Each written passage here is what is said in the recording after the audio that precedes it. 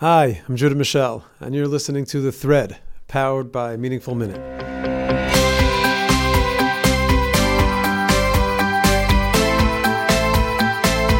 Tshuva is not hard. All too often misunderstood, tshuva is really a positive process. Hashem's way of expressing His desire for us to strengthen our relationship with Him together. Reorienting our perspective, our understanding, and appreciation of tshuva, we can come to see it as an expansive opportunity for growth, presenting us with a whole new way, a meaningful appreciation for Yiddishkeit. These 5 steps, outlined by the tzaddik, the Rebbe Reb Zusha of Anapoli, represent and reframe tshuva as a positive experience, leading to a greater sense of self-awareness, simchas hachayim, a deeper relationship with Ribono Shel Olam and with each other. Welcome to The Thread on tshuva. Every one of us is a work in progress. Tshuva is a process of discovery as well as a process of recovery.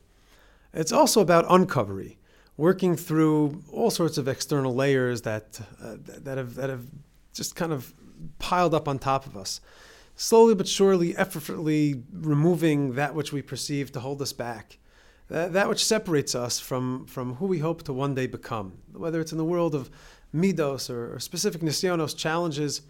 Reb Zusha's system addresses it. The Rebbe Reb Zusha was part of the spiritual fraternity of the Maggid of Mezrich, one of the important Talmidei Baal Shem Tov. He was a tzaddik who was renowned for his Yiras Shamayim and for his humility. And Reb Zusha's down-to-earth holiness and relatable eitzos. Unlike pumpkin spice lattes and wearing white until Labor Day, Reb Zusha's mahalach makes tshuva season all year round. It's an acronym. Tshuva stands for 5 psukim. The Taf is Tamim Tia Im Hashem Elokecha, to be simple, innocent, wholehearted with Hashem. The Shin of tshuva stands for Shivisi Hashem Lenegdi Tamid, to place Hashem before my eyes constantly, to have a continuous sense of being before God. The Vav of tshuva is Vahavta L'Recha Kamocha, the golden rule, cultivating love. B'chol D'Rachecha Da'ehu, the Beis of tshuva, is to know God in all of our ways expansively. And finally, the Hey, the last letter of tshuva, represents Hatznei Aleches Im El Hashem Elokecha, to walk modestly with our God. The acronym of tshuva is actually a methodology.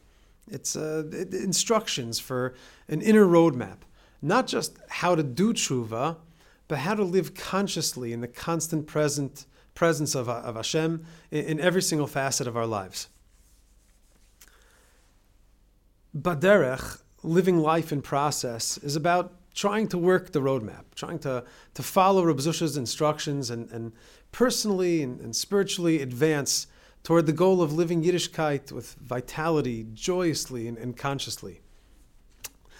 One of the mistakes we make is that tshuva is a reaction to a sin, to a mistake, to a failure. Tshuva is not just something that we do in the face of Aveira. The great tzaddik, the Rebbe Reb Simcha Bunim from Shischa, once said that it's understandable that people do averos. I mean, we make mistakes. It's the way HaKadosh Baruch Hu created the world. We're human beings. After all, there's temptations and we're surrounded by distractions. Like silver that becomes tarnished. It's the reality of the environment of what's taking place. There's a chemical reaction with sulfites in the air that tarnish the beauty of the silver. People make mistakes. We fall short of our expectations. The Rebbe Rabbunim said that that's understandable, and that's what we have the system of tshuva for. It's forgivable. But what's almost unforgivable is that while HaKadosh Baruch Hu gives us the opportunity to be metchadesh, to start again, to do tshuva at any given time, we don't avail ourselves of this incredible gift, of this constant opportunity to draw close to Hashem, to repair our relationship with the Ribono Shel Olam. You'd say that in the Beis Din Shel Mala, we break it, we bought it, we'll be held accountable for our mistakes and for our averos, but much more so, we'll be held accountable for the fact that we didn't take advantage of the opportunity of drawing close to Hashem and fixing that which we've damaged through the process of tshuva. This is for Elul, Tishrei, and all year round. And it's not difficult. Ki ha-mitzvah azos asher anochi mitzavcha hayom lo nifleisi mimcha. It's not hidden away from you. V'lo rechoka hi. It's not far away from you. Lo b'shamayim hi. It's not up in the heavens. V'lo me'ever hayam. It's not on the other sides of the seas. But tshuva is called karov elecha hadavar ma'od b'ficha u'bilvavcha la'asoso. This mitzvah of tshuva it's right before us. B'ficha, in our mouths, in the way we speak. Bilvavcha, in our hearts and our thoughts. La'asoso, in our actions for us to do. It's an opportunity that awaits us and that's before us constantly. Reb Zusha's pathway, Reb Zusha's acronym, his Mahalach, presents us with touchstones, positive steps to embrace this path of tshuva in a way which is manageable, which is understandable, value-driven, and most importantly, through the context and prism of positive steps that will help us cultivate a more real and vibrant relationship with the Ribbono Shel Olam. The first step in Reb Zusha's acronym and Reb Zusha's methodology is Tamim Tia im Hashem Elokecha, tough of tshuva, to be sincere with Hashem, our God. The first step in his prescription is to begin with Tmimus, simplicity, sincerity, to live wholeheartedly. That's what forms the backbone of Jewish practice. Positive growth begins with honesty, heartfulness, and an earnest desire to create lasting change. The first step in Reb Zusha's path to tshuva begins by emphasizing the essential element of our kesher, of our chibur, of our connectivity with the Ribbono Shel Olam, with Hashem, which is the same as any element. It's the same as any sacred relationship, of any kesher. Sincerity, honesty, being real and being completely present, being natural and real, being who we are. The Ramban calls Tamim Tia a mitzvah saseh, to not anticipate anything or anyone other than the Ribbono Shel Olam in the here and now, to be completely present and embrace where we are and what's happening around us. Tamimus implies childlike purity, innocence. There was a great tzaddik in the last generation named Reb Avram Aronovich. He was one of the hidden tzaddikim of Yerushalayim, in the secret society of the Baba Sali. He was a mystic and also a lamdan, someone who spent his days and nights learning B'Ritzifus. He would learn for 8 hours straight without eating, drinking, speaking, and then do yichudim with the secrets of the Arizal in the mikveh during the day, during the night. He tells the Maisa of a chassid who was a very wealthy man, who was a Talmud and a chassid of the Mittler Rebbe, the second Lubavitcher Rebbe, the son of the Alter Rebbe. This Gvir had a son who was terribly chutzpahdik, who had rebelled in a very intense way, and it was painful for the family. And whenever there's rebellion, it's more painful for the individual themselves. And his father, the parents were beside themselves. He'd completely left all trappings of frumkeit, of Yiddishkeit, of observance, of practice, and was just aggressive and at war with the world around him. It was to the point that it was debasing and embarrassing. And the father asked his Rebbe, asked the Mittler Rebbe, Reb Dov Ber from Lubavitch, tell me, what can I do? Can you give him a bracha? Is there some tikkun you can make to do something? And interestingly, the Mittler Rebbe referred him elsewhere. He said, sounds like for your son, you have to speak to the Rizhner, Rabbi Yisrael of Rizhin. Rabbi Yisrael of Rizhin was an anikel of the Maggid of Mezrich, who the Mittler Rebbe was named for, ironically, all part of the same Beis Medrash and same fellowship. He said, go to the Rizhner, bring your son to the Rizhner. The Rizhner will have an approach, have a way to help him, to help you, to help him chart his path. I mean, this guy looks at his Rebbe, the Mittler Rebbe, and he says, I don't think my son is interested in going to visit a Rebbe. I could barely get him to come to sit with us on Pesach Seder. And he showed up and ate bread by my Pesach table, by the Seder. The Rizhner, the Mittler Rebbe said, take him to the Rizhner. You don't remember, you don't know. See, the avoda in Rizhin was very different than the rest of the Talmidei Baal Shem Tov. By Rizhin, there was a tremendous focus on avoda b'gashmius. There was an appreciation for the finer things. It was deliberate, meaning everything was looked good, they dressed well. They used their wealth and materialism to express kvod shamayim. I mean, what did Hashem put the gold and silver and nice looking furnishings in the world for other than for kvod shamayim? He said, take him to the Rishner. Your son will be impressed by the wealth. Tell him it's a business trip and that the Rishner is going to potentially invest in business. Money will speak to him. That's also part of his taivas. Maybe, see if you can bring him to the Rishner. He'll be impressed. The Rishner lived on a palatial estate and had its servants and ate off of silver and gold. They say that even his shoes were very fancy, but there was no sole underneath, that he literally walked on gravel. So the father says, "Okay, what am I going to do? I have no other recourse." So he goes to his son and he says, "I have an idea. We're going to fly first class. We're going to go on a fancy coach. We're going to eat well. But I want to take you to the Rishner. And we're going to see maybe he'll be interested in investing in one of our projects." So the son says, "Always down for a road trip." So they get together. They head off to meet the tzaddik, the Rishner. When they get there, the father says, "Listen, I'm going to go inside and have some adult kind of talk. I'm just going to get in there and flex, let him know where we're up to, our portfolio, our worth, and I'll do the heavy lifting, and then I'll bring you in. You'll come in for the second part of the conversation, and like that." So it says, "Great, no problem." He was happy to sit in the waiting room. There's good snacks there. It was a beautiful spot. This Yid goes in to see the Rishner. He's opened up and he has a kvittel with his son's name. And before he can even open his mouth and hand the Rebbe the kvittel, he broke down in tears. He said, "Rebbe, please just help me. My son," he handed the Rebbe the kvittel. The Rebbe already understood exactly what the story was. He said, "My son is just struggling so badly. He's so brokenhearted. I don't know what to do. He's so far off from what he used to be and what he wanted to be. Please, can you help?" The Rishner looked at him and said, "Of course, let's bring him inside."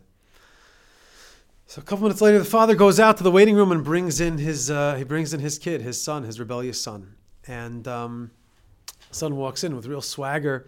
He sees the Rishner and his beautiful throne at his fancy table and is totally impressed.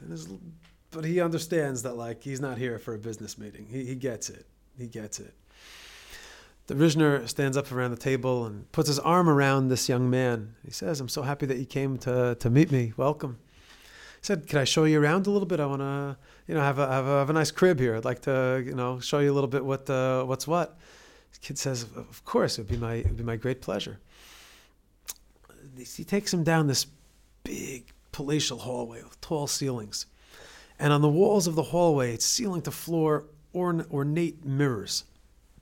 He takes him in front of the first mirror and puts his hand around his arm, and they look together into the mirror. And this young man sees himself as in his current state. And he sees himself sitting at his parents' Pesach Seder with a loaf of bread. And he sees in that vision his mother just brokenhearted, completely shattered. He sees his father disappointed, and the kids, he sees his siblings looking at him with disgust. He senses the embarrassment and the hurt that he's caused people, and he's seeing all of his averos, all of the arayos, and all of the low places that he's been in, and all of the painful and hurtful places that he's gone to, and all of the pain and suffering that he's caused in the world. And he sees the treif of food and the Chil Shabbos, and it's awful to look at. To come face to face with all of that avera and all of that negativity and that tumah was just hard. He winced at the vision of himself.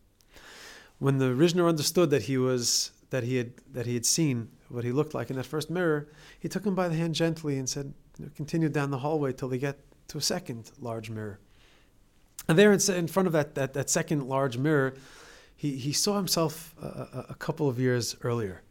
A couple of years earlier, he saw himself, walking out of his parents' house, taking off his yarmulke and putting it into his pocket. And he saw himself, coming to coming to socialize outside of shul on Friday night, dressed nicely, and then going out to a place of ill repute, to a pub, to a bar with his friends, with his Goyish friends afterwards. It's hard to see, but he's looking at himself, and he recognized somebody who was just struggling and confused and in the early states of rebellion.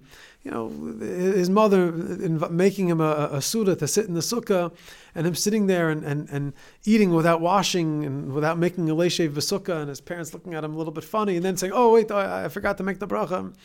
When he recognized himself in that second mirror from a few years earlier, the Rizhner took him by the shoulder and put his arm around him and said, "Let's continue. I can show you the rest of my house." And they go to the next mirror, and in front of that next mirror, this young man sees himself as a bar mitzvah boy, wearing his tefillin for the first time, and he remembered this beautiful scene of the bagel breakfast and whatever happened there with all the friends and parents like feeling proud of him, and you see him there kind of fidgeting, comfortable-ish, not totally. And he saw himself during that stage of life, like sometimes coming to school and just putting on the shel rosh and covering up his arm with the shel yad and sitting there kind of angry and off-putting. And he saw himself sitting there, with his friends, talking, using nivel peh, starting to curse, and then kind of going back to school and trying to understand and trying to follow, but not really going. And he was looking at it, and it was hard to see. He remembers that awkward, painful stage of wanting so badly to please his parents and his rabbeim, but knowing that he couldn't do it. He couldn't do it. And then the Rizhner understood that he saw, and he took him to the next mirror. In the next mirror, he saw himself a few years earlier, a 7-year-old playing, jumping, laughing with his friends in the chatzer, in the courtyard of the cheder of the school, and he smiled, and it was just, wow, I remember those days, and of sitting at the table learning parsha with his father and the mother, and taking out the challahs from the oven and participating. And it was just like this refreshing feeling, and then he was filled with such sadness and hurt, and he slouched over and started to hold his head and shake his head and look at the Rizhner saying, "Oh, like what happened? Like what happened? Like what happened?" When the Rizhner understood that he had seen himself as a 7-year-old, in that time he put his arm around him and moved him to the fifth mirror, to the final mirror. And there, this young man came face to face with himself as a child by his upshur. He just gotten his hair cut and had his new payas, and he saw his mother glowing, and his grandparents, who were alive still at that time, with such nachas, and that the father putting his talis katan on his tzitzis, his first pair of tzitzis, filled with promise and freshness and newness. It was just this joyful, incredible, beautiful, simple moment. And then he saw his father and mother so proudly, like standing next to him, take out the aleph beis with a little honey on it. And as he saw himself as a pure, innocent, young, beautiful, happy child, a 3-year-old, licked the letters of the aleph beis, he broke down in tears. He couldn't bear seeing himself. He couldn't bear seeing himself in such a way. It was just so hard to come face to face with what he was and who he had become. And when he crumbled to the floor and totally broken and exhausted, the Rizhner summoned his father to come in. And the way that Rabbi Avram Aronovich Zatzal tells the Maisa, the way he would tell over the Maisa, was that the Rizhner stood there, the tzaddik stood there with father and with son, and asked them to look into the mirror all together.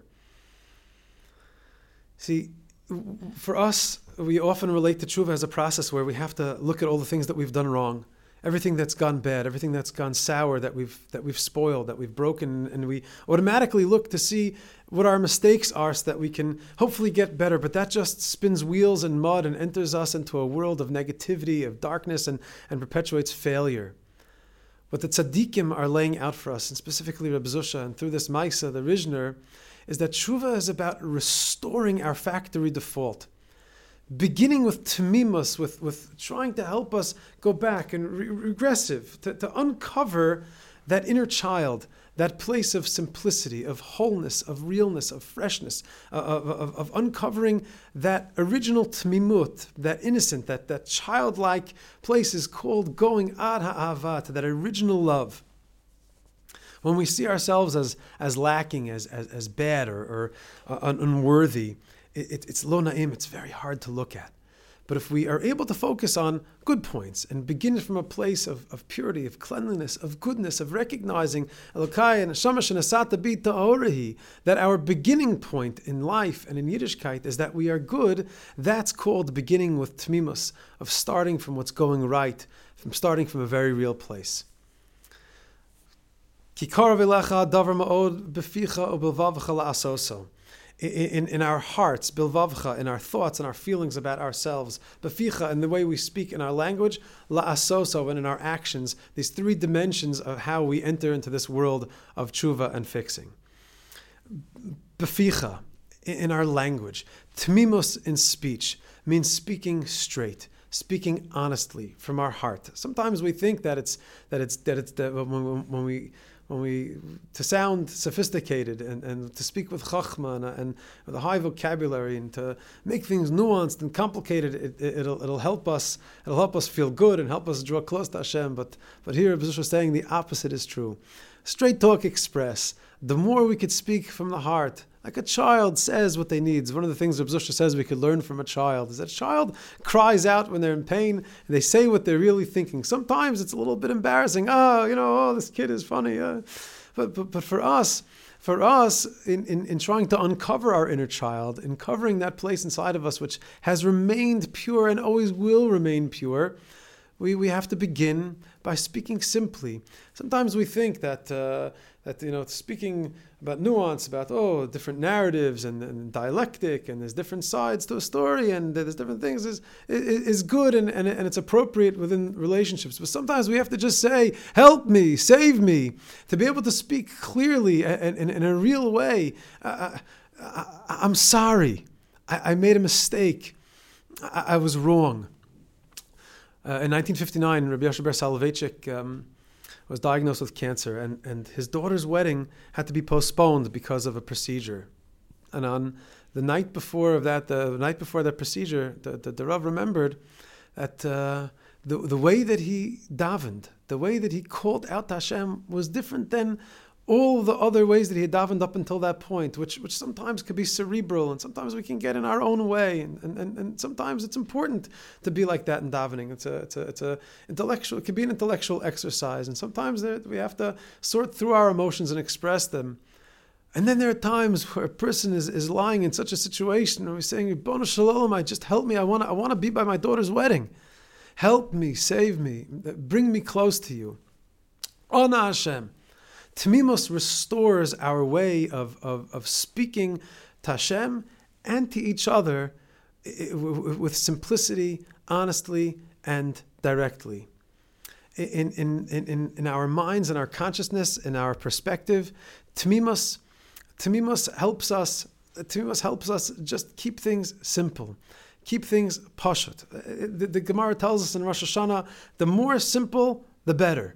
The more simple, the better. To simplify as much as we possibly can, and then to continue simplifying. We think that often, in order to draw close to HaKadosh Baruch Hu, we have to do things in a complicated way, with Chachma. It's not just Rabbi Nachman who explains Tamimus to be the most important midah in terms of our avodas Hashem. It's the Gemara. Koma de pashit, tafim alei. Everything that's pashit is better. And Reb Nosson Breslover would say about being a Talmud of Rabbi Nachman of Breslov, who spoke so much about Tmimus Upshitas. He said, I'm not worried that I didn't live with enough Tmimus Upshitas, but I hope that I lived my Tmimus Upshitas, my simplicity, simple enough. We tend to overthink, and we tend to in our adult lives think that the more we talk about something, the better it'll be. The more we present different sides, the more we'll have clarity. But the opposite is true. The opposite is true. Reb Zusha is pointing us is that a derech in tshuva is just keeping things as simple as possibly can be, because that's where we find honesty, and that's where we find innocence, and that's where we find the opportunity and the belief in ourselves that we can actually begin again with clarity. I love Klal Yisrael, us and them, the difference between us and them, evil and good, between light and darkness. That's where we find our beginning point of change. Sometimes we think that, where am I going to start? There's so many things that I have to fix. There's so many places that I have to work on. What Reb Zusha is telling us is, Tamim tia em Hashem Elokecha. Tamimus means doing one thing at a time, being connected to what's in front of me and the opportunity that I have right now, the people that I'm with, the moment that I'm in. Like the Ramban says, not to predict the future, not to think about what's coming and not to think about what was, but what's right here in front of us. And what's right here in front of us is a positive opportunity to embrace our chance to fix that which we might have disturbed, or that which we might have has become tarnished by the world that we're in with our relationship with HaKadosh Baruch Hu. Tamim tia em Hashem Elokecha. The more we're able to connect to simplicity, wholeheartedness, and pashtus, tia em Hashem Elokecha, the more we'll sense our constant relationship and presence with the Ribbono Shel Olam.